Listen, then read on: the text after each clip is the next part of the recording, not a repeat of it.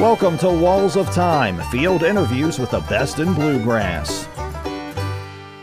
Howdy, friends. Welcome back to the Walls of Time Bluegrass podcast. It was so great to shake and howdy with so many folks from around the globe at last week's International Bluegrass Music Association's World of Bluegrass 2023 in Raleigh, North Carolina.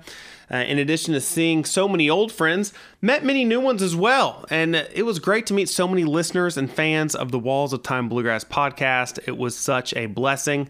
Heard a bunch of great music and just had a wonderful time. If you've never been to IBMA's World of Bluegrass, be sure to do so. Make sure you're a member of the International Bluegrass Music Association as well. If you're a supporter of bluegrass, be sure to support the association that helps raise the profile of bluegrass music worldwide. That's the IBMA, the International Bluegrass Music Association.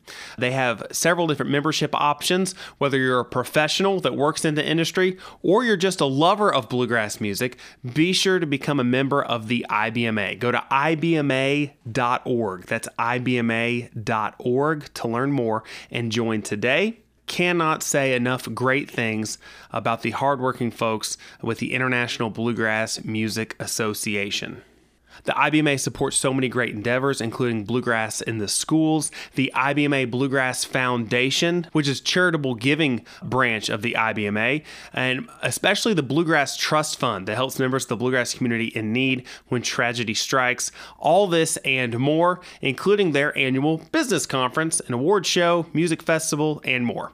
Learn more at ibma.org and be sure to join today. Part of last week's World of Bluegrass Business Conference included a couple different panels that I was honored to be asked to sit in on. One of those was on the 50 years of bluegrass with Rounder Records. It was a real treat to join the three founders of Rounder. That'd be Ken Irwin, Marian, Leighton, Levy, and Bill Nowlin, and the author of the new book on Rounder Records history, David Minconi. The new book is called Oh, Didn't They Ramble? Tells the story of Rounder Records. You definitely want to check that out. It's a great read.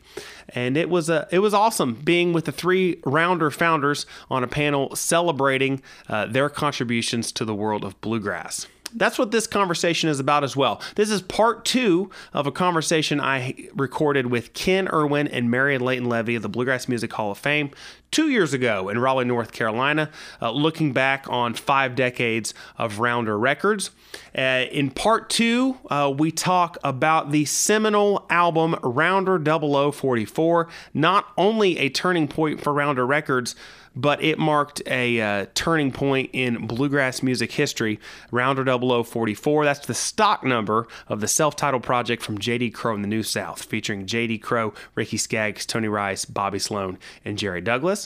We also talk about Ken Irwin, when he first heard the voice of Miss Alison Krauss, one of the most famous of the Rounder roster over the course of their entire history. We chat about all this and more in part two of my conversation with Ken Irwin and Marian Leighton Levy at the Bluegrass Music Hall of Fame, 2 of the 3 founders of Rounder Records. Enjoy.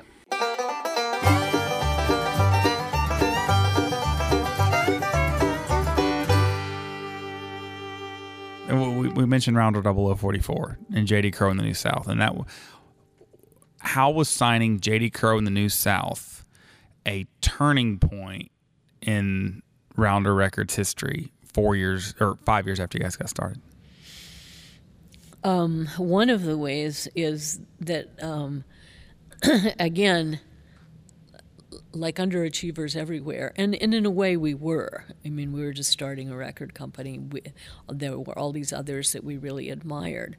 And so we were approaching J.D. Crowe about doing a banjo record because we thought it's the only way we could get any contact with them at all, because they were the hottest thing on the festival band circuit. Album sings out of the question. Exactly. Way beyond our capacity. And we thought it was a really important thing. J.D. had never done a banjo record, and he was, at that point, the top banjo player out there.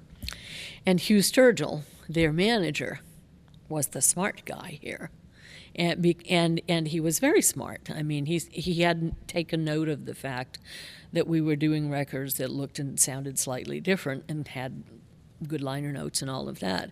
But the main thing, as a smart manager, that he was concerned with is if he could do a record of the hottest band on the festival circuit with us that was more like a profit-sharing contract. It would be better for them than to do a record and just be like all of the other bluegrass bands on, Rebel was the hot festival band record label at that point. And he was right. They had the Gents, they had the Scene, Right. they had Ralph. Right. Yeah. Cliff Waldron and the New Shades Yeah, of Grass. absolutely. Don't forget all of those. So, I think the fact that, and it completely took us by surprise. We never thought we would have a shot in hell at doing a J.D. Crowe and the New South record. We'd heard them at festivals. We loved them. We knew how important all of these musicians were. And did we know how important they were going to be? Probably not, but we thought they were, that they were just going to be great. And we loved the music. So he kind of took us for a loop, and we thought about it, and it was like, wow, we should do this. Well, we didn't think about it. We just said yes. So this happened. We didn't have to think about it yeah. in terms of how to make Yeah. the contract work, because, Yeah. of course, it was completely different from any other contract. What were some ways that it was different? It was more like a profit-sharing arrangement. How so? I forget exactly what the breakdown was, but it was, that essentially they were getting paid more per record. The royalty was higher, but there were various things. I can't remember if they invested in the recording or not, but at any rate, it was like we were obviously paying to put the record out, but then they were sharing in it, and to some degree, any artist who becomes more and more important to a record company. As it turned out, that's kind of the way things are done. And I think that Hugh also thought that we were young and enterprising and loved the music, but didn't know enough to interfere with what they were doing. Yeah. So they would have total artistic control. And I think that was very appealing. And they were doing new music, and they were trying to get this idea of the New South, and they thought it would be good to do it on a different label. And they saw that we were, I think. What Bob Kester referred to us as young hustlers. Yeah.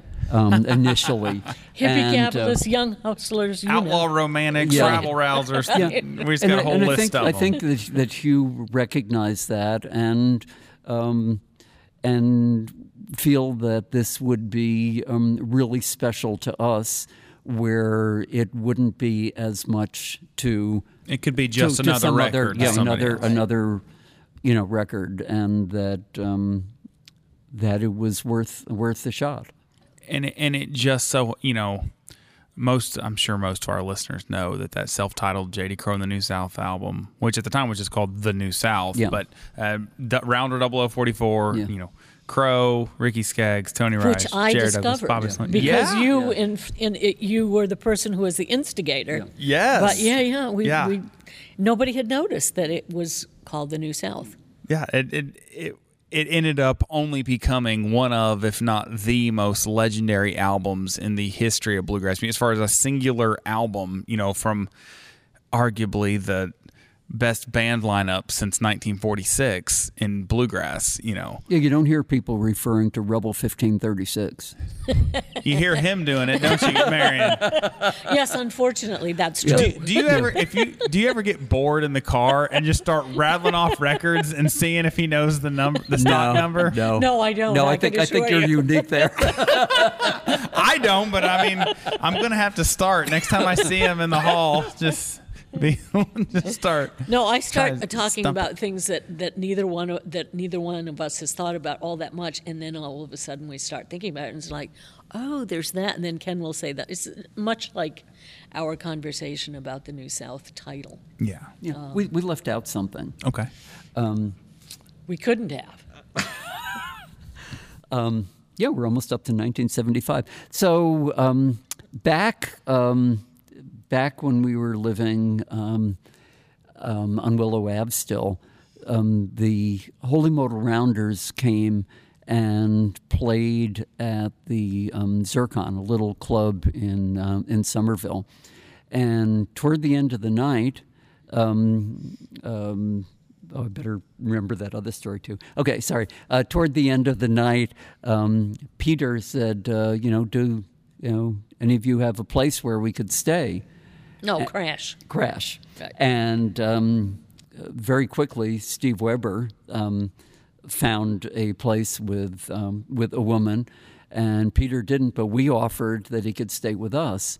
And so he did, and he came up, and I think we had a mattress on the floor, and but Peter was really taken by seeing the records that we had there. Especially, we had a poster for Nolan Strong and the Diablos, who were on Fortune Record, and he was just he was really taken that we would have that. It was just amazed. And we talked the next day, and he said, this is when there were just the three of us living in the no bedroom, 3 alcove apartment that we shared with a mouse that would often visit Bill, and we talked to him about. He said, why don't you hire some people? And we said, well, we have this collective. He said, look, there are, we didn't want to be bosses. And he said, look, there are people that are working in other professions who are music lovers who would love to work with you and work for you. And you feel that would somehow be demeaning, but now you're preventing them from doing something that they would love to do. And I think that was sort of a turning point in from where we were trying to find people who would share our passion for the music, our taste for the music, the way that we were living near the poverty line, and that things could be different, that we could hire people and that would not be terrible. It wouldn't be a negative. Yeah. And that was and again, so you could say that that's a compromise from the ideals that we started with. But on the other hand, it was realistic and pragmatic. Yeah. We did have more work than we could do. And we did say, okay, we need to consider this, and maybe it's not. It's a compromise, but not a negative compromise. Yeah. Because there were other people who want to do this, and they don't want to be members of the Rounder Collective. So let's do this. So we did, and that was one of the things with Peter. The other thing with Peter is he also was the first person to say, if you're going to put these records out, if you don't actually do some work to publicize them and promote them, you're doing the artists a disservice. Spoken like an artist, but nonetheless, he was right. Yeah. And so I started being more and more involved in that. There was another chapter a little bit later on with that. We were very interested in a group called Sweet Honey in the Rock, who were a great Afro-American a cappella group. Still are. Yeah. And we pursued them, and Flying Fish, our friendly competitors, were too, and they ended up choosing Flying Fish. And I called up Bernice Reagan, the leader of the group, and I asked her, why. I wasn't trying to debate it. And she said they were more promotionally oriented than you were. And that was a wake-up call. That was a number of years after Peter had sort of said the same thing, but not, but in this case, there had actually been evidence that we were not doing it as much. Concrete evidence. And so, an artist who we didn't sign became one of our most important lessons, changes and lessons and things that, that did change. That we mentioned the New South album. That 75 lineup was just almost like a flash in the sky. But that record, is still lived on 45 years later. How important was the success of that album in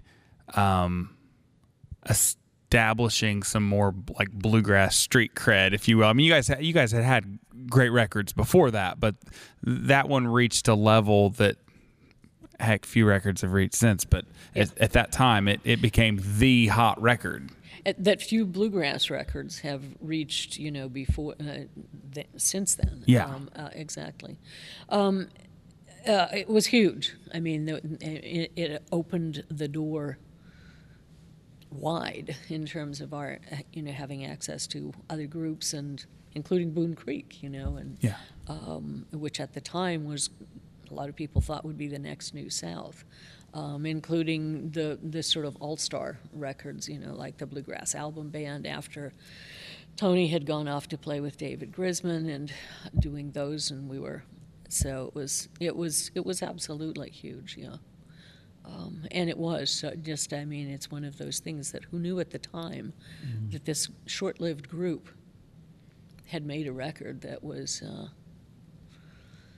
one for the ages, as they say, yeah. As Rounder's bluegrass roster grew and you guys quickly became established as one of the premier bluegrass labels, you're not chasing artists anymore. They started chasing you. What were ways that you guys I don't know if that was the case. Really? Yeah. I think we were always pursuing people that we liked. But Daniel is right that many people pursued us at that point that weren't, for the most part, the people that we were interested in. Yeah. We remained interested in essentially developing, this wasn't a conscious decision, but we were kind of most interested in a particular, if not aesthetic, it was sort of, the iconoclastic instrumentalists. And so New Acoustic Music, that, was, as it was called for about 5 minutes or so, was born. And, what Tony was doing and what David Grisman were doing and so forth was really important to us. But at the same time, we also still had a taste for traditional bluegrass, and partly because of Hazel's influence and her relationship with Ken. Yeah. She really sort of always made sure, Ken and she always made sure, that we heard about and tried to sign and work with bands like JMB. So, and there's nobody more, traditional than the Johnson Mountain Boys. So it was like the antithesis of 0044. Or Bella Fleck, or Rice, or Tony Trischka. Right, exactly. So it was like trying to do the best of the music in terms of very interesting aesthetics that was a pretty broad range, but we pursued them more than they pursued us. What were some ways that you guys evaluated the bluegrass bands that you would sign at a certain time? Like, what are things you looked for? Were there any sort of characteristics, requirements, qualifications, or even just benchmarks that you were used to evaluate artists before you signed them to Rounder, particularly in the bluegrass field? Yeah, I don't think that's particularly changed over the years. We looked for people whose music we really liked and thought that it would hold up over time. We wanted to work with people who we liked and that we liked their representatives, if there were any.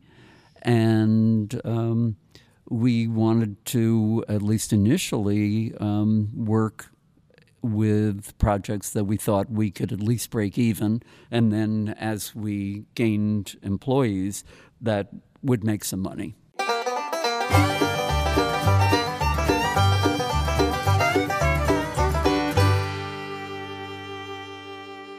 Shh, I've got a secret.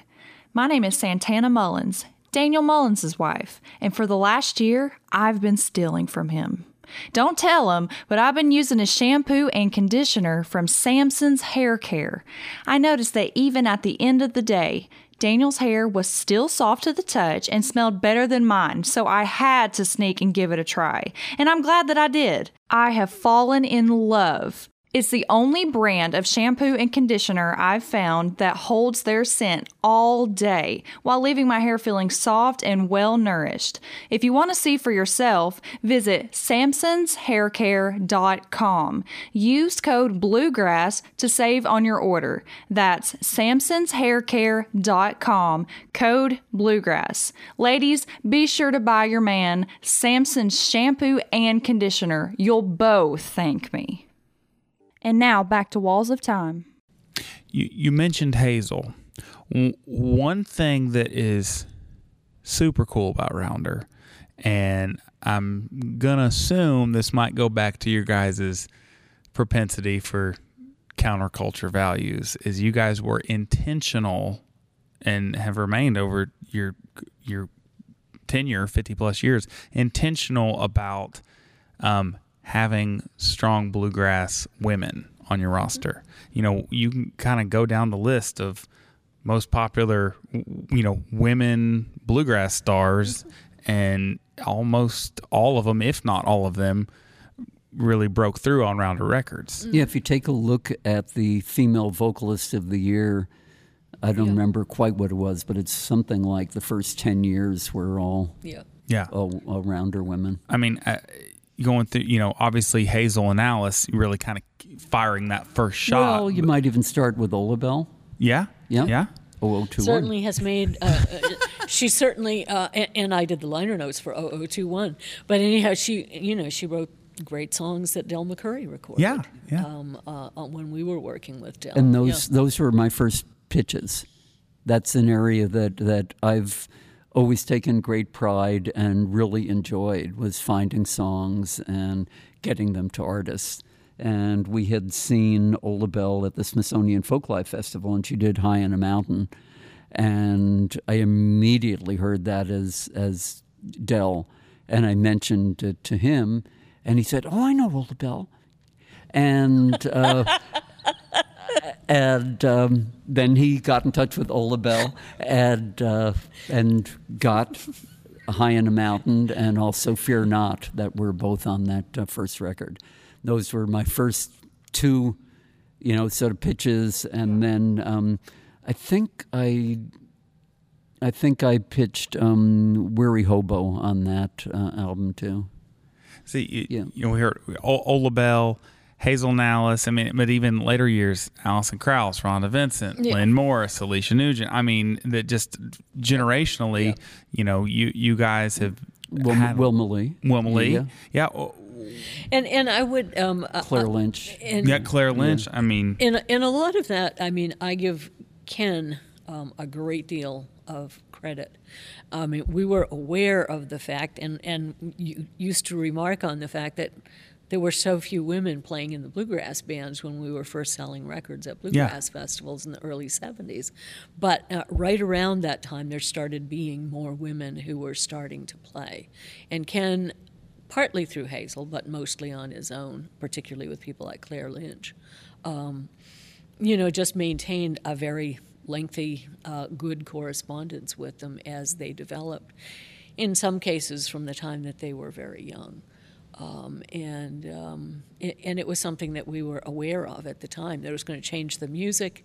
And, Hazel had talked about how hard it is as a woman singing in a bluegrass band because of the different essentially, range. Yeah. And how hard that was to sort of get people to sort of adapt things for women's voices and stuff at the same time. And so we're thinking, wow, this is a new thing in bluegrass, and at the same time, it's bringing people into it who've never been involved before. So we were just, totally excited and very enthusiastic about that. And luckily, there were many women kind of coming up and discovering the music and wanting to do this on their own at the same time. As much as we liked, for example, the West Coast, that very traditional guy that Kathy Kallick and Ray and Vern. Yeah, Vern and Ray. Vern and Ray. I flipped it. We loved Vern and Ray, and then at the same time, you find out that people like Kathy Kallick and Laura Lewis. were, it's like, oh, it's just so it's. We didn't do every single woman that we heard of, but but on the other hand, there were so many. So in other words, it was kind of happening at the same time that we were there, and the door was open to make these records. So it's serendipity, as they say. I'm sure you're at the time these opportunities started presenting themselves. I'm sure your counterculture radar was just going through the roof. Like, this is awesome. Like, you can, totally. Yeah, you can, like that's great. We thought of ourselves as revolutionaries, and this was something that was a part of revolutionizing the music. Yeah. Would you like to reminisce about that show that Hazel and Alice did for the Folk Song Society of Greater Boston? Not sure that I remember it that well, actually. I do remember that they did it, and the Folk Song Society, which was always sort of like this, and people, very folk revival-ish. Boston area, you can only imagine how, and there's a perfect adjective that the English use, how twee this whole thing like this, and they're sitting on the floor, their heads are thrown back. It's like you and McCall singing, But the Folk Song Society of Greater Boston booked Hazel and Alice into I think it was a concert at a Harvard building, and they had no idea what they did. The word had gotten out. It was the burgeoning women's movement, and the place was absolutely packed with lesbians. It was probably probably 85 to 90% women. They were screaming and yelling, and this is not the typical Folk Song Society concert. And it was almost like a Butch Cassidy and the Sundance Kid thing of, who are those people? Well, and not only that, Hazel and Alice were themselves taken aback. I mean, and Hazel spoke to Ken about this. I mean, because this was a time that the women's liberation movement, the radical wing, which I was involved in, and Hazel, no shock there, and right? Hazel and Alice weren't necessarily involved in, and so all of these women, and many of them were lesbians, because there was a strong, almost lesbian separatist part of the radical women's movement at that time, and they all became massive Hazel and Alice fans. So in fact, there really wasn't women's music at that point, right? You have to understand that. Did Hazel and Alice, like you said, they weren't from the far left side of things, like you were. They, Hazel referred to herself as a humanist. But on the other hand, she was being a little facile there, because the fact is, Hazel, because of being from West Virginia, because there's left and there's left. There's left, in my opinion, there's even more of a true left from the coal mining unionizing movement. Yeah. And Hazel was very much a part of that. So it was different from the kind of urban, college-educated people that were involved in, say, the anti-war movement and so forth. But she was definitely true left in that sense. Yeah. But on the other hand, for what Ken was saying about there was no women's music back then, and when it started being made, there was, for example, this is a perfect example of that.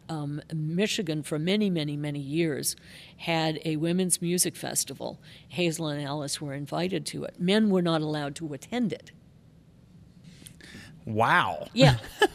And they couldn't get away with that ultimately. Yeah. So, in fact, they stopped holding it relatively recently. But this went on for a very long time. It was in Michigan. It was a women's music festival, women's, like WOMYN or something like that. I never actually went to it.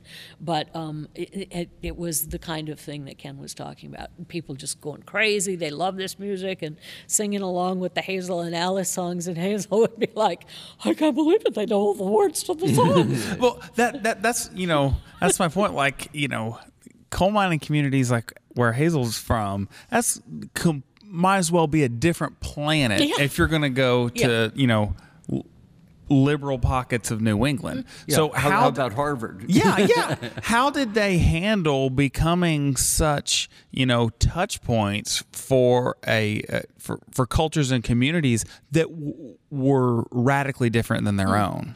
Well, don't forget, Hazel and Alice are two very, very different people.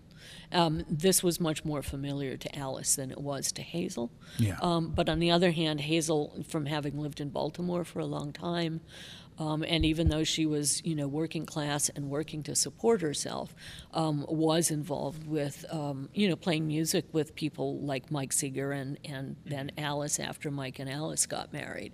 So she had some, with the part of the liberal part of the progressive left, had some contact with that. But in terms of the more radical, it was kind of an awakening, a rude awakening. Just as their music was for the Folk Song Society of Greater Boston. Oh, another of the leading ladies in bluegrass history is someone who's had a lengthy connection with Rounder, and that's Miss Alison Krauss. And I know that you guys listened to demo tapes that had been shipped into the label. If I remember, 1984, an unassuming demo tape came in, and you heard something special. Can you tell me about that story of the first time you heard Alison Krauss's voice? I was listening on my. We had a little porch over our garage. And I was sitting on the steps, and I was sort of half sunning myself, and I had some lemonade or water out there while listening and writing notes to people. And finally got to the tape, which was one of a group called Classified Grass. At the time, I believe she was in two bands, Union Station and Classified Grass. And the one that was sent was from Classified Grass. And it was a pretty good group, and it was back when you had fast forward, but it wouldn't go directly to the next song. So I just listened. It was very nice day, and I listened. And then the fourth song, Allison sang lead. The others. The guys in the band were singing, and Allison played fiddle and sang some harmony. She's like, what, 14? 13. 13. Yeah.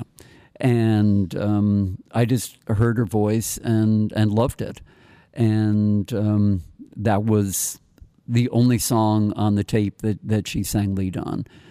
And I got in touch with, I wrote back to the manager, who was, if I remember correctly, the mother of the mandolin player, and asked for some more information. And she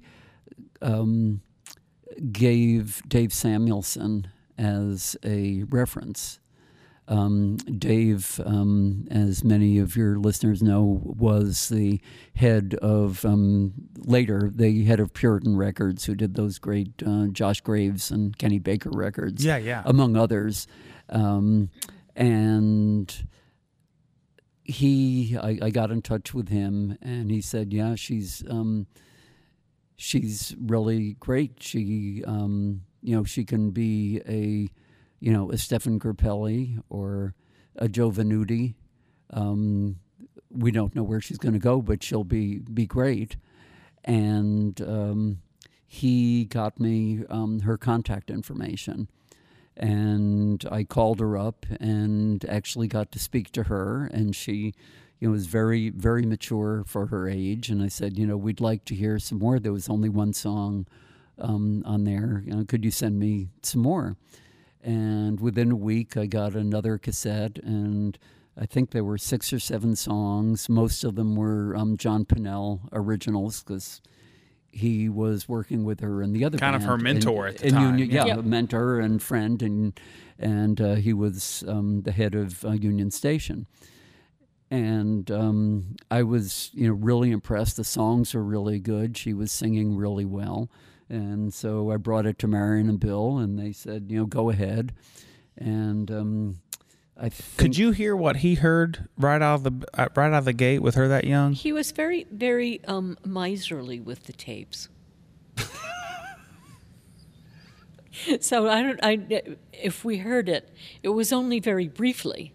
He kept them under, they were under his watch. So Ken told us about it and probably played it for, in the office a time or two. Not in the office because we were still living sharing the same house at the time. But yeah, so no, it was more like, we heard about it and then started hearing again that she'd won the Kentucky Fried Chicken. well, that was later. Yeah, but basically that. Then hype started coming out afterwards. There's this amazing fiddle player, and yes, she is really. But you left out the part about what Dave Samuelson said about her voice. On purpose. Okay. Oh, come on. He said she can be Joe Venuti, she can be Stefan Grappelli, she can be anyone she wants to be, but don't have her sing too much. Because she was 13, and and in other words, I think he was sort her of fiddle downplaying playing her was singing. probably more evolved right. at that point. Totally, and wasn't, if I understand correctly, the original assumption was that she was going to record a fiddle album. No. No talk about doing a fiddle record. So they could parallel the Crow story, Right? Yeah, where we did want to do a banjo record, and we probably asked. that one's true, right? We probably That is asked true. him every couple of years after that. Yeah, And he never wanted to do one. yeah. And I'm glad that he didn't. It was Bill who would say, "Well, what about the J.D. Crow banjo No, record?" I would bring it up, I or I'd know, bring it up and- to Steve Chandler. And I would And he say, would and check, I would yeah. say, well, I'm glad he's not doing it because I didn't feel that. I felt that was not what he was into. Yeah. That was not, his So thing. So you get a young Alison Krauss. By the time she recorded her first album for Rounder, how old was she? 16? 17? Not that old. Not even that old. Probably would have been maybe 15. Yeah. I think we signed the contract. Met her, heard the music when she was 13, and then I think signed her when she was 14, and probably 15 when it came out, is my guess. And did people catch on to what a, generational talent she was at the first record? And how many records did it take before people really are like, okay, this gal's really different? I think one of the things that's kind of remarkable about Alison's career is that, and it's thank heavens for this being the case, it developed more slowly. Mm-hmm. She was a musician's musician. Mm-hmm. So there's no question that from the first moment that people heard her, particularly other musicians, it was like, she's just a staggeringly, astounding, amazing talent. Yeah. But in terms of record sales and stuff, she was not only still young, but, she was still getting her, still finding what musicians she wanted to play with, what material she wanted to record, and so forth. So even after she moved to Nashville. So it was not like the first couple of records, were like, it was not at all like the George Thorogood situation. Yeah, I think that the first record had sold something like 7,500 copies before when the second one came out. Very modest. Yes. Yeah. Yeah. I mean, those numbers, ironically, would be very significant these days. With the lack of physical copies of product that move. And we're still extremely respectable even back then, because that was a period when bluegrass in general, prior to Oh Brother, was not selling the way it did after Alison had, what was the Brad Paisley thing? Whiskey's Lullaby. And had the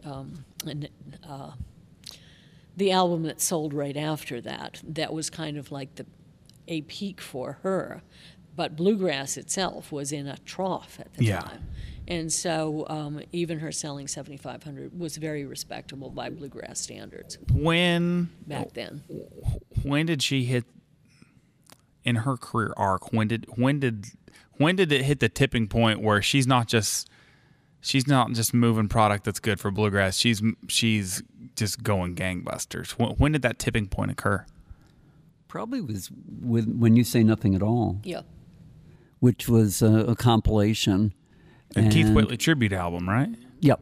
Well, that was the song from the Keith Whitley tribute album. Yeah. But we had retained rights to it, and so we had our version, and RCA, I guess, had their version. So they were, it was sort of like double promoting. You retained right. Yeah, so that album was a kind of... that was the Now That I Found You collection that had her version on it, right? Yep. Exactly. Good call on retaining rights to that one. Which was not true with a lot of Allison's things, because you were asking about, her career reaching a plateau. Well, even before that happened, one of the things she liked about being with us is if anyone, asked her to do something with them, whether it was Yo-Yo Ma or James Taylor or whatever, she knew that she had permission to do that. She didn't really even ask. She went ahead and did it. Yeah. Half the time we're thinking, wish we knew about that so we could at least have sent out press releases and so forth. Versus if she's with a major corporate label, that the red tape would be exhausting and those opportunities wouldn't be as I think a lot fruitful. A lot of the positive on that should be attributed to Denise Stiff, who was managing Allison and looked after her very well. And she was, I think, instrumental in making sure that we and Allison, depending on the situation, did control the rights to that. Yeah. How important was it that once Allison, quote unquote, exploded. We can put it that way. Whereas a lot of other artists that you see that are on an independent label reach a huge milestone, will oftentimes move to a more traditionally, quote unquote, major label, corporate label, whatever. She didn't, and it's one of the most unusual things that people talk about when they look at her career, that she didn't do that once. What did that mean to you guys that she stuck with you even after she reached those milestones? Well, I think it's also significant that most of our agreements were for one record at a time. Really? Yes. Really? No major label would ever have done that. No, and I know that they're real. Anybody can look up a discography and see that her records went solo band, solo band, solo band, solo band. And that so was I her, just assumed and it that was her preference. So I just assumed that was part of your guys' contract with her, but it was her choice. Her choice. Yep. So one record at a time, and she continually returned around her. So that had to mean a lot to you guys. Yeah. I mean, her attitude, as we've seen written, is if it ain't broke, don't fix it. Mm-hmm. And there was significant amount of trust. She earned it. She was making. We made comments on the early records. I mentioned, I think after the first record that I thought, or during that, I thought some of her solos could be closer to the melody. And a year later, she agreed, which is very unusual for an artist to say something. But Allison was and is someone who learns from experience. She's, I think she learns from virtually everything that she does, and she's a great student, and a student of the music, and learned and went way beyond what we knew, and she knew what songs worked for her, and we had tremendous respect and supported her in all of it. And you'd have to speak to her, but I think that she would wonder if that would be the case elsewhere. She had a situation around that time where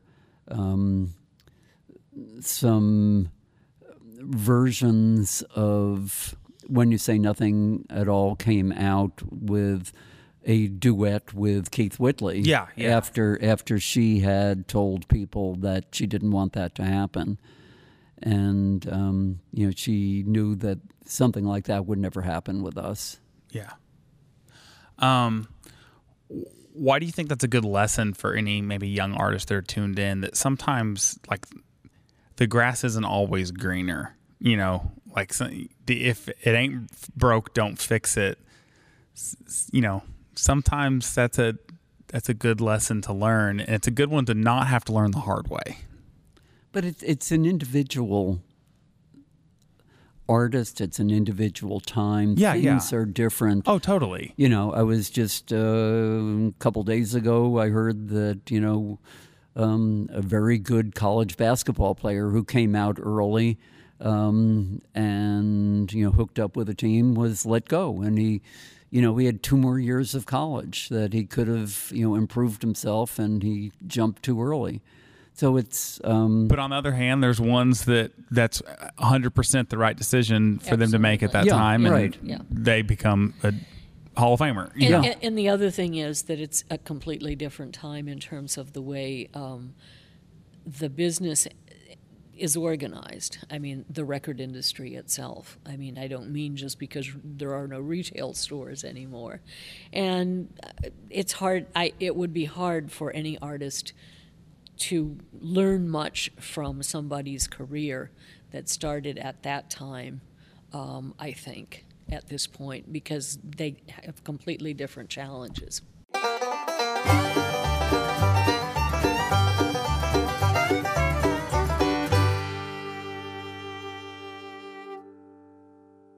If there is one essential item that bluegrassers need to take with them to a festival, it is a good lawn chair. We all need a lawn chair. We've all had problems when we've had a crappy lawn chair. Enter Lawn Chair USA. Lawn Chair USA are made in the USA folding aluminum lawn chairs. They are the #1 supplier of folding lawn chairs. By folding lawn chairs, I mean the old school ones, the ones that were really sturdy, the ones that don't feel like you're sitting in a hammock, the ones that don't tear, the ones that don't wind up at the end of the road at the end of the season. I'm talking a solid, made in the USA, well-built lawn chair. LawnChairUSA.com/walls-of-time for your new favorite lawn chair. And trust me, it's one you can use to sit on the edge of your seat at your next Bluegrass Festival. Use code WALLS-OF-TIME to save 10% at Lawn Chair USA.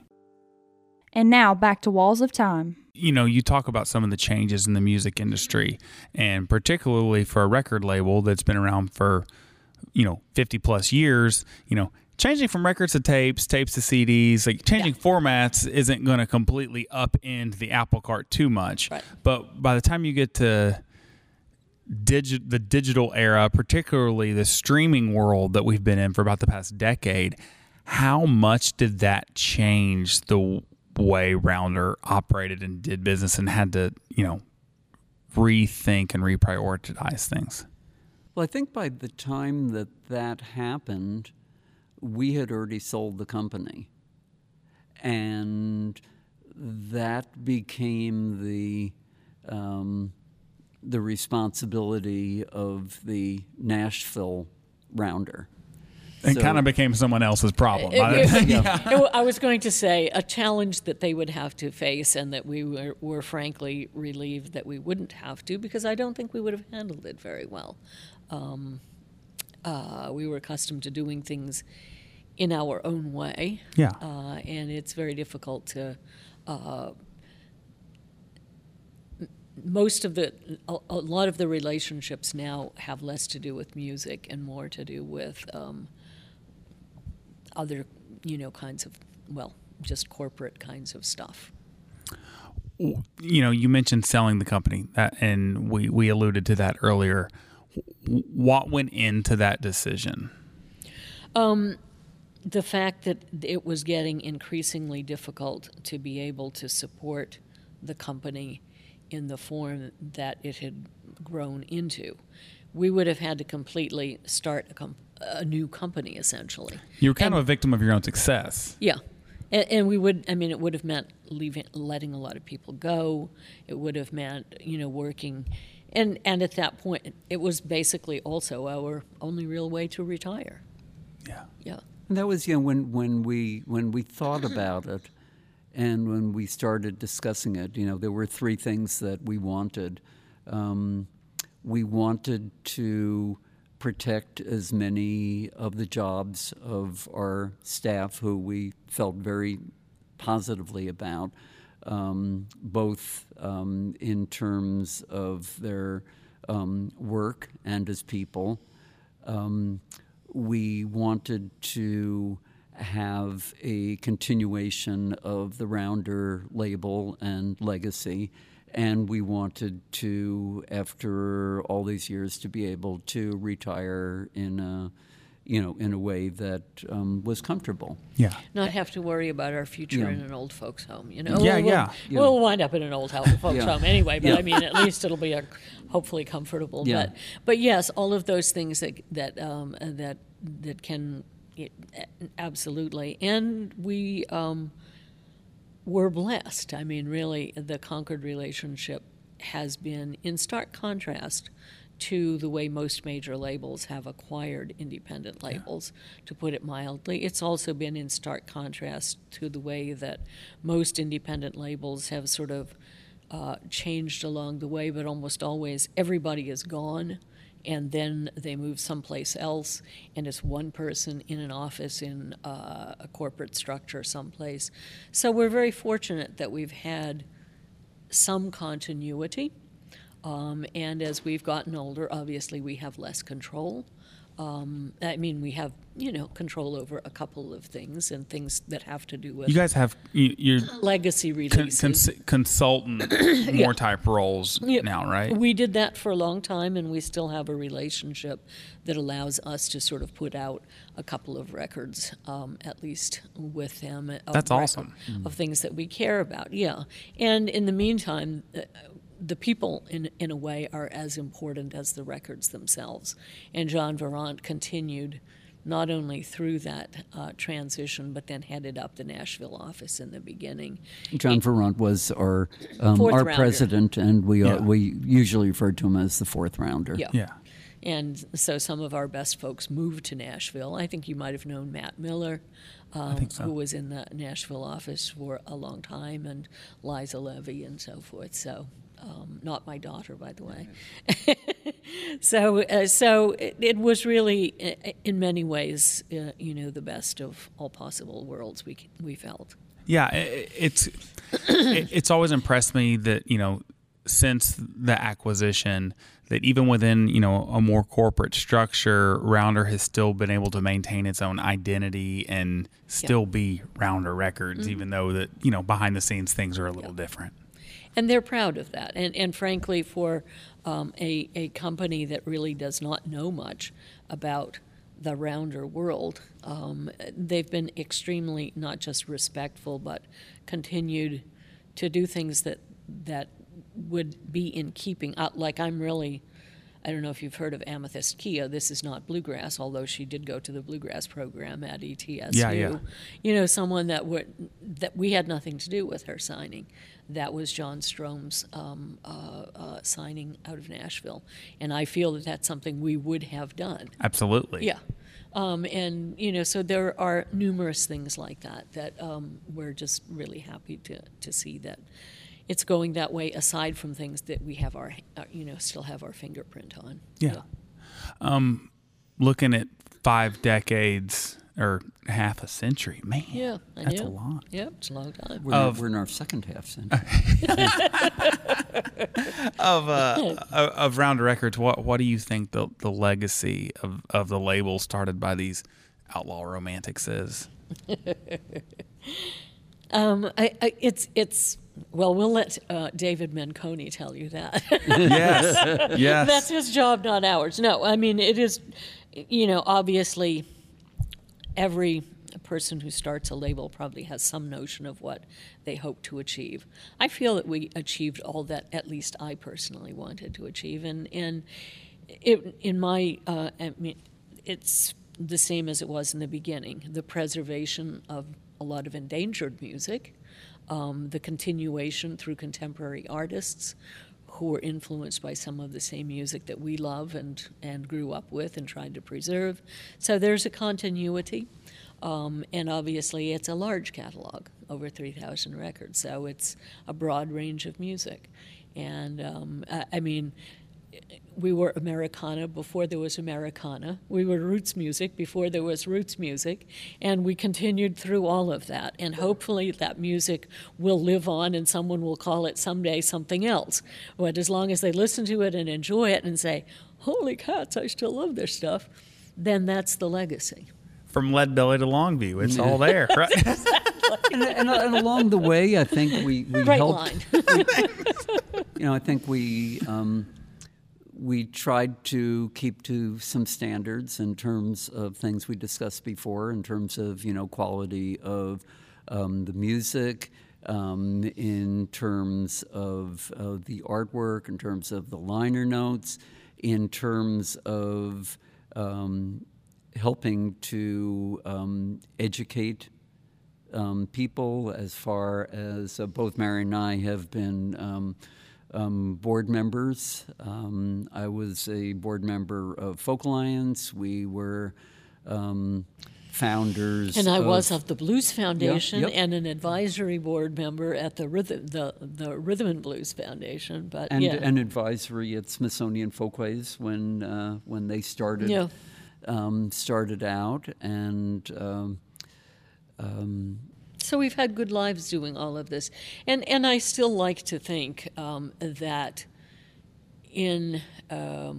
if you were to use the Greil Marcus, essentially thinking about an esoteric history or a secret world of our kind of music, of that old weird America, that a lot of the counterculture and radical politics that inspired us when we were, during those formative years when we were coming to consciousness of the world, is also in there too. I think it is, regardless of whether people don't need to know about that, but it's there for those who have the ears to hear. Yeah. As folks that have been on the cutting edge of so many different movements in bluegrass and so many different changes and waves that have come throughout the genre's history since you guys started. Yep. Where do you see the future of bluegrass going right now? Like what sort of things do you see coming down the And pipe? you know what? You Ken can say what he thinks, but in my opinion, you know that better than we do. Because we can't have the minds of people who are 25 or 50 years younger than we are. And frankly, looking at people that I really love right now and whose music I really like, look at someone like a Sierra Farrell. I have no idea. She's so great. I have no idea where she came from. I have no idea where she's going. And I don't think anybody does. Probably she doesn't herself, any more than Tony Rice did, I mean, at a certain point in his very young years. And one of the things that's happening now is there are influences that would never have been influences because people have access to a lot of not just music, but other things culturally that people didn't have access to. So the world was a lot narrower back then, even though our minds were big, but it was not, I mean, as we were saying before, there were no cell phones, there was no internet, all of that stuff hadn't, and all of that makes a huge, huge difference and has had a huge impact and will probably have an even bigger impact going forward. I mean, look at a Billy Strings. Yeah. I mean, there's no question that what he's playing is bluegrass music, but there is no question that the reason that people love it isn't because of its being bluegrass per se. Yeah. It's all of the other stuff, the psychedelic stuff, and the Grateful Dead influence. Even though if you didn't see him, you didn't see cover the album, you just pressed play to someone that was uninitiated, they'd be like, oh, well, that sounds, like a bluegrass guy. I'm saying, like to a point, Up to a point. He has a more traditional voice. It doesn't sound necessarily like a pop voice, and it's right. picking except, and, Yeah. So I really, I think it's a mystery. I should have known you were a Sierra Farrell fan. I should have known. Well, Ken as Ken a and I have kick-butt woman seen, like you should have. I should have known. Ken and I have seen 2 live music shows since the pandemic, and one of them it was Sierra playing in Exeter, New Hampshire, in a place called the Word Barn that normally holds poetry slams as much as music, and that had all of these windows open and stuff. So it was like a great place to hear, live acoustic music. So we got to hear a set there of her, but and then we heard Bella White. And then we heard Bella White at the same venue, but in their outside location. In the so meadow. It was, but it's not even a huge meadow. It was more like somebody's lawn.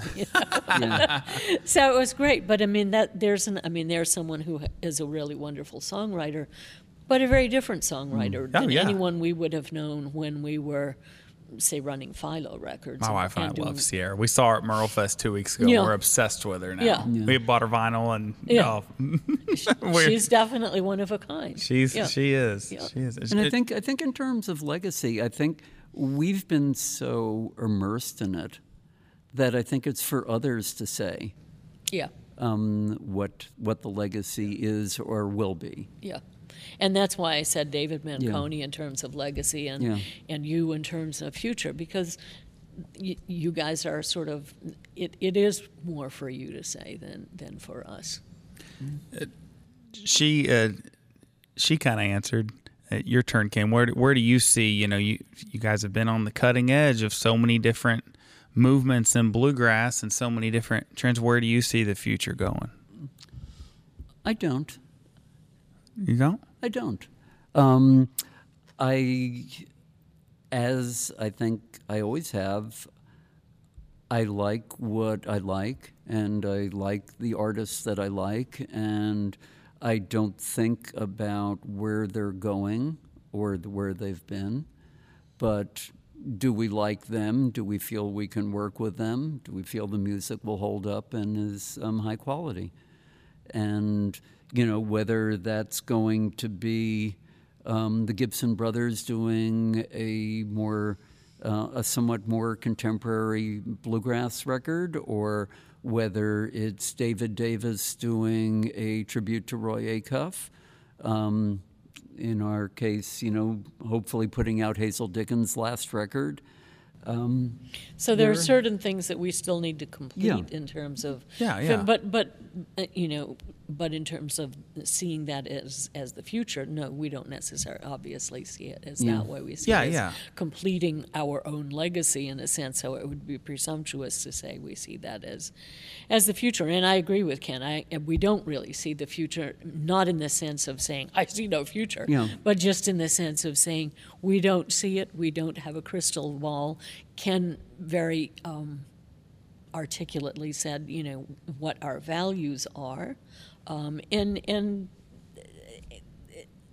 in terms of knowing what, it's not just what we like though. It's because you're right about that. We also do like a lot of things that influence stuff. So it's like a larger context than that. And you can't predict the future unless you can see that larger context. And right now, nobody can, I don't think. And at the end of the day, 50-plus years later, you guys still are outlaw romantics that like what you like and want to do it the best way you know how. Yeah. I mean, initially... What a better legacy to leave than that, honestly. I remember for myself that my goal early on was to have one record that would be considered in the top 10 of some category. And I felt we hit that with the Don Stover Things in Life record. And haven't That's another really... rounder classic. Yeah. What number's that one? 14. Oh, man. You guys at the same time. Wow. So, considering that we didn't really have any other, we never had monetary goals. We wanted to do the best for our artists that we could. We feel we've had a good life. It's gone way beyond any of our expectations. Oh, yeah, totally. We've had wonderful relationships with lots of people in the bluegrass community, including especially yourself. with our artists. Yeah.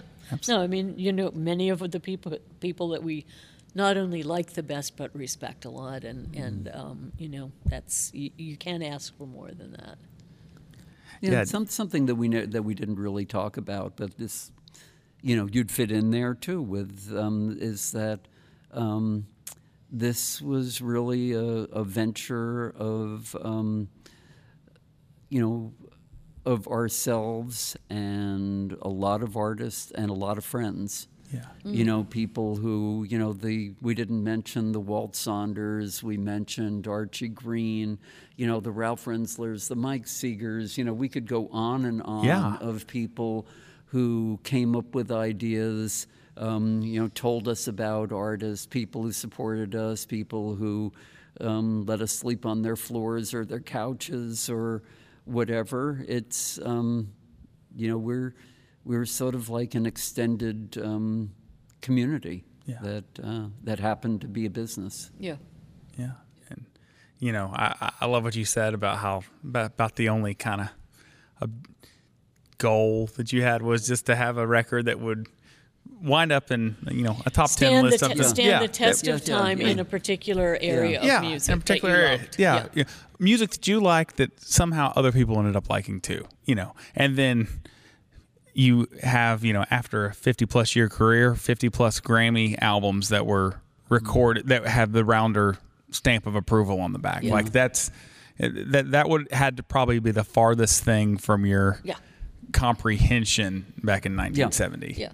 So. I don't know if we knew about Grammys. I don't think then. we did. Hello, folks. My brother-in-law Daniel introduced me to Samson's Dead Sea Clay 2 months ago, and I've been using it ever since. It's the only product I've found that not only gives me that moldable matte finish I've been looking for, but also leaves my hair feeling healthier when I wash it out. So if you're like me and want healthy, stylish hair, go to samsonshaircare.com and use promo code Bluegrass to save 10% and order Samson's Dead Sea Clay today. And now back to Walls of Time. All right, let's play a game. I'm not sure that they even existed. I mean, they probably did, but let's play again. Play a game. You're starting to lose it too. Oh, here we go. Tony Rice, Manzanita. 92. Ooh. I'm not checking any of these, so he could just be throwing out line numbers. But he seems pretty confident. No, he is. Yeah, and the earlier one was 85. When I was an intramural ref, they said, whether you're right or wrong, just say it confidently, and they're not going to argue with you. That's what they say about politics. Yeah, there you go. There you go. If you're going to lie, say it like you believe it. As George Costanza would say, it's not a lie if you believe it. Right? Yeah. Okay. JMB Live at the Old Schoolhouse. Oh. Wow. 193. 0293. 0293. See, he's not sure on that. He's not confident about it. Right. We're questioning. Later on. I want to look it up. We had computers by then. Okay. And left out Art Minius. Art Minius is the person who said, Ken Irwin's about the only person I know who's not on a computer. And that day I turned on a computer. I didn't know how to use it, but I turned it on. And now he's the email king, right, Marian? The first Longview record. Wow. Oh, I didn't tell you about that. Bring it on. That wasn't the late. But Hazel and I He's trying to buy time to think of that number, isn't it? That's exactly right. You're on to him, Daniel. You're on to him. That looked like Marian saying, oh, isn't that tree's pretty? And by the way. Where was I going? I said Longview, and you said something about Hazel. The first Longview. Yeah. Oh, no. So on the Longview that we didn't put out, there's a song that I co-wrote, in a sense, with Tom T. and Miss Dixie. Lessons in Stone. Yeah. So that's Ken Irwin, the songwriter. How'd you co-write that one with them? When Hazel and I were down in Cuba, sounds as if that was just... Yeah, just throw that out there. Kind of like your guys' trip to Tijuana you just tossed out on me. Right. So Hazel was involved in a record, that Marian could talk about this, called Come All You Coal Miners, which was recorded at the Highlander Center in Tennessee by Guy and Candy Carawan. And it had it was all coal mining songs. And one day Hazel got a call from Barbara Koppel, a director who was working on a film called Harlan County, USA. And she wanted Hazel to write an ending song for the film. And so Hazel and I went to New York and met with Barbara, and she showed us a lot of the film. And Hazel came back, and she sort of had an idea of the theme, but she started writing, and she thought for a tune she'd start off with Paul and Silas. And she wrote They'll Never Keep Us Down, which was the theme song. And then a number of I think it was 4 of her songs were used in Harlan County, USA. And then Barbara got a call from a festival in Cuba who wanted Barbara to come down with the film and show it as part of the film event in Cuba. And they wanted Hazel to come down as well to play over the credits and also for an event at the for the film people. So that got arranged, and I joined Hazel. We went to New York and then flew to Canada and then to Cuba, because you weren't allowed to fly from the U.S. at the time. And we got down there, and as part of the event for all the filmmakers who were showing their films from all over the world, there was a toast given. And it was given by a Russian filmmaker. And he told this wonderful story of a person who was walking through... you haven't heard this? I have not. She has no idea where this is going, dude. I love it when it's like stump the stars, like you're trying to stump me.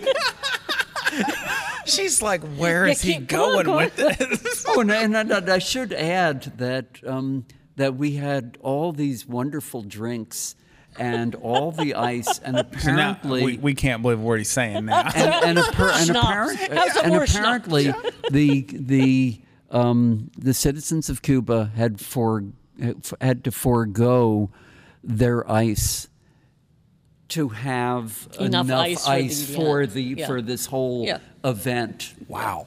They had people from I think it was over 160 countries at this this thing, and so hope the you person enjoyed came that up ice. and he gave this toast about a person who was walking home, and he had lots of time, and he saw a pathway that he'd seen many times.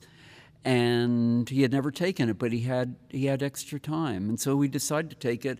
And it wound around and went through some bushes, and he had to, push his way through, and even got a couple of little scratches as he went through. And he finally came to this clearing, and there was this old graveyard, and he started looking at the stones. And he saw that all the stones in that graveyard, everybody had died. It seemed that they were born and died on the same day, sometimes 2 hours apart, sometimes 6 hours apart, sometimes 12 hours apart.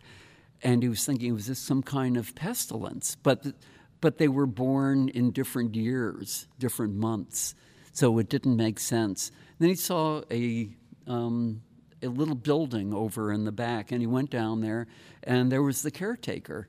And he said, this is very strange. Can you explain to me why all these people were born and died on the same day in almost every case? He said, in this town, we mark the times that people were genuinely happy. And then the end of the toast is, and this is one of those times. Wow. And I told that, I knew it was a song, and I told that to Tom T and Dixie, and they went back and wrote it. I don't think they nailed it, but it's hard to tell that story in a song in a short period of time. Yeah. And I've told that in the past, and my wife has used it at a wedding. Wow. And the wedding didn't last very long. I mean, the marriage didn't, so we haven't. About as long as that tombstone thing, right? Yeah. But anyway, that's... So it was not one of those times for the people that went through the wedding, well, apparently. It was at the time. It was at the time. It just didn't have legs.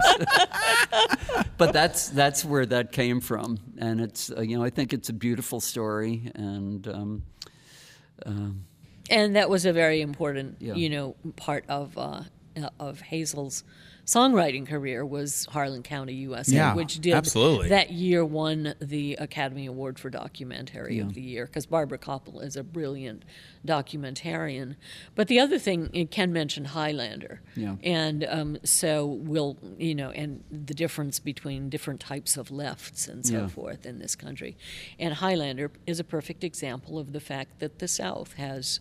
Why don't you talk about Highlander, because not everybody... I will. Okay. Highlander is a perfect example of how, in many ways, there are parts of the South that are, in fact, more progressive, more far left-leaning, and have been around for a much longer time. Highlander has been around since the 1930s. In a couple of different locations. They lost a building a couple of years ago when some neo-Nazis firebombed one of their buildings and left markings, so that's clearly who it was. But anyhow, it's now in Newmarket, Tennessee. It started out in another small town in Tennessee, but it's been a center for both white and left people working together. In integrated educational settings, workshops, and many of the songs like We Shall Overcome actually came from the Highlander Center. The Guy Carwin adopted it from the original gospel song and made it a song that was probably the most used song by the movement. And by the Black Freedom Struggle, and Rosa Parks took workshops there, and so did Martin Luther King. So I mean, it's been an important place for the beginnings of the labor movement in this country, as well as the Black Freedom Struggle. And it still is doing that today. I mean, Black Lives Matter held some of their leadership groups there, and in fact, IBMA even has a slight relationship, because we tapped them to find some folks to be involved in some of the diversity and inclusion work. And Florence Reese, who wrote "Which Side Are You On," was down at that at that event with Hazel. Yeah. One last question. It's like, picking kids you like better, but for we've listed a lot of, we've mentioned several of the the heavy hitter rounder albums, 0044 and Now That I Found You, and some of those projects. We got bluegrass fans listening to this podcast. So, what are some bluegrass records on Rounder that you would encourage someone to go dig up or listen to that maybe they haven't in a while, or and it can be a vinyl only release one. Just give me numbers. I heard that. 0206. No, well, and one of the before we pass it over too quickly, "Things in Life" by Don Stover. Yeah. Absolutely. I mean, it's just like, it's one of those that can just give you goosebumps. It's such a wonderful record. In my opinion, even though it's not a strictly bluegrass record, any of the Norman Blake records, which were among our very first quote-unquote more successful, better-selling records, they contain in some of Norman's, I mean, he's a great songwriter, great guitar player, but those records contain some of his classic tunes. So you can't go wrong with those, and look at how many bluegrass groups have done them over Which is the years. which is one of your favorites of those early Norman Blake records? Probably the first one. Yeah, probably the very first one. Although... Whiskey Before Breakfast was, favorite which was too. the second. Which I think is 0063, isn't it Yeah. again? Yeah. You're surprising me now. Man. Yeah, but I love those Norman Blake records. But there are so many, and the Hazel and Alice records that you mentioned are absolutely classic. 0027, aside from Hazel's own records, which also have just great songs on them. So The Whitstein brothers, Vern Williams Band is a favorite. I think all like Honky Tonk Bluegrass by Buzz Busby and Leon Morris, which I consider some of the greatest metaphysical bluegrass. Longview, Johnson Mountain Boys. Let the Whole World Talk is just one of the great all-time songs, honky tonk songs. You said J&B. You got any specific titles that kind of stand out if someone's looking for one? Oh. The one that has "Let the Whole World Talk" on it. I forget which one that is. Called "Let the Whole World Talk." Yeah. I don't remember the number, but I would say that one for me. It's 0293 would be in there too. They were really exceptional and favorites, and it was they were a group that we really grew with. Yeah, and we're really close. I mean, I think Walt Saunders and I were both sort of sixth members or seventh members of that band. But to bring it up a little bit more currently, the Brother Duets record of the Gibson Brothers, in my opinion, is Brotherhood. Is that one called? Yeah, Brotherhood is a great one. One of my favorites. And I was just thinking, actually, the David Grisman record that had all of those classic bluegrass songs on it. Oh, the 025152. Yeah, what was the title of that? Is that the "Home Is Where the Heart Is" one? Yeah. That's the one where he has all kinds of cool special guests.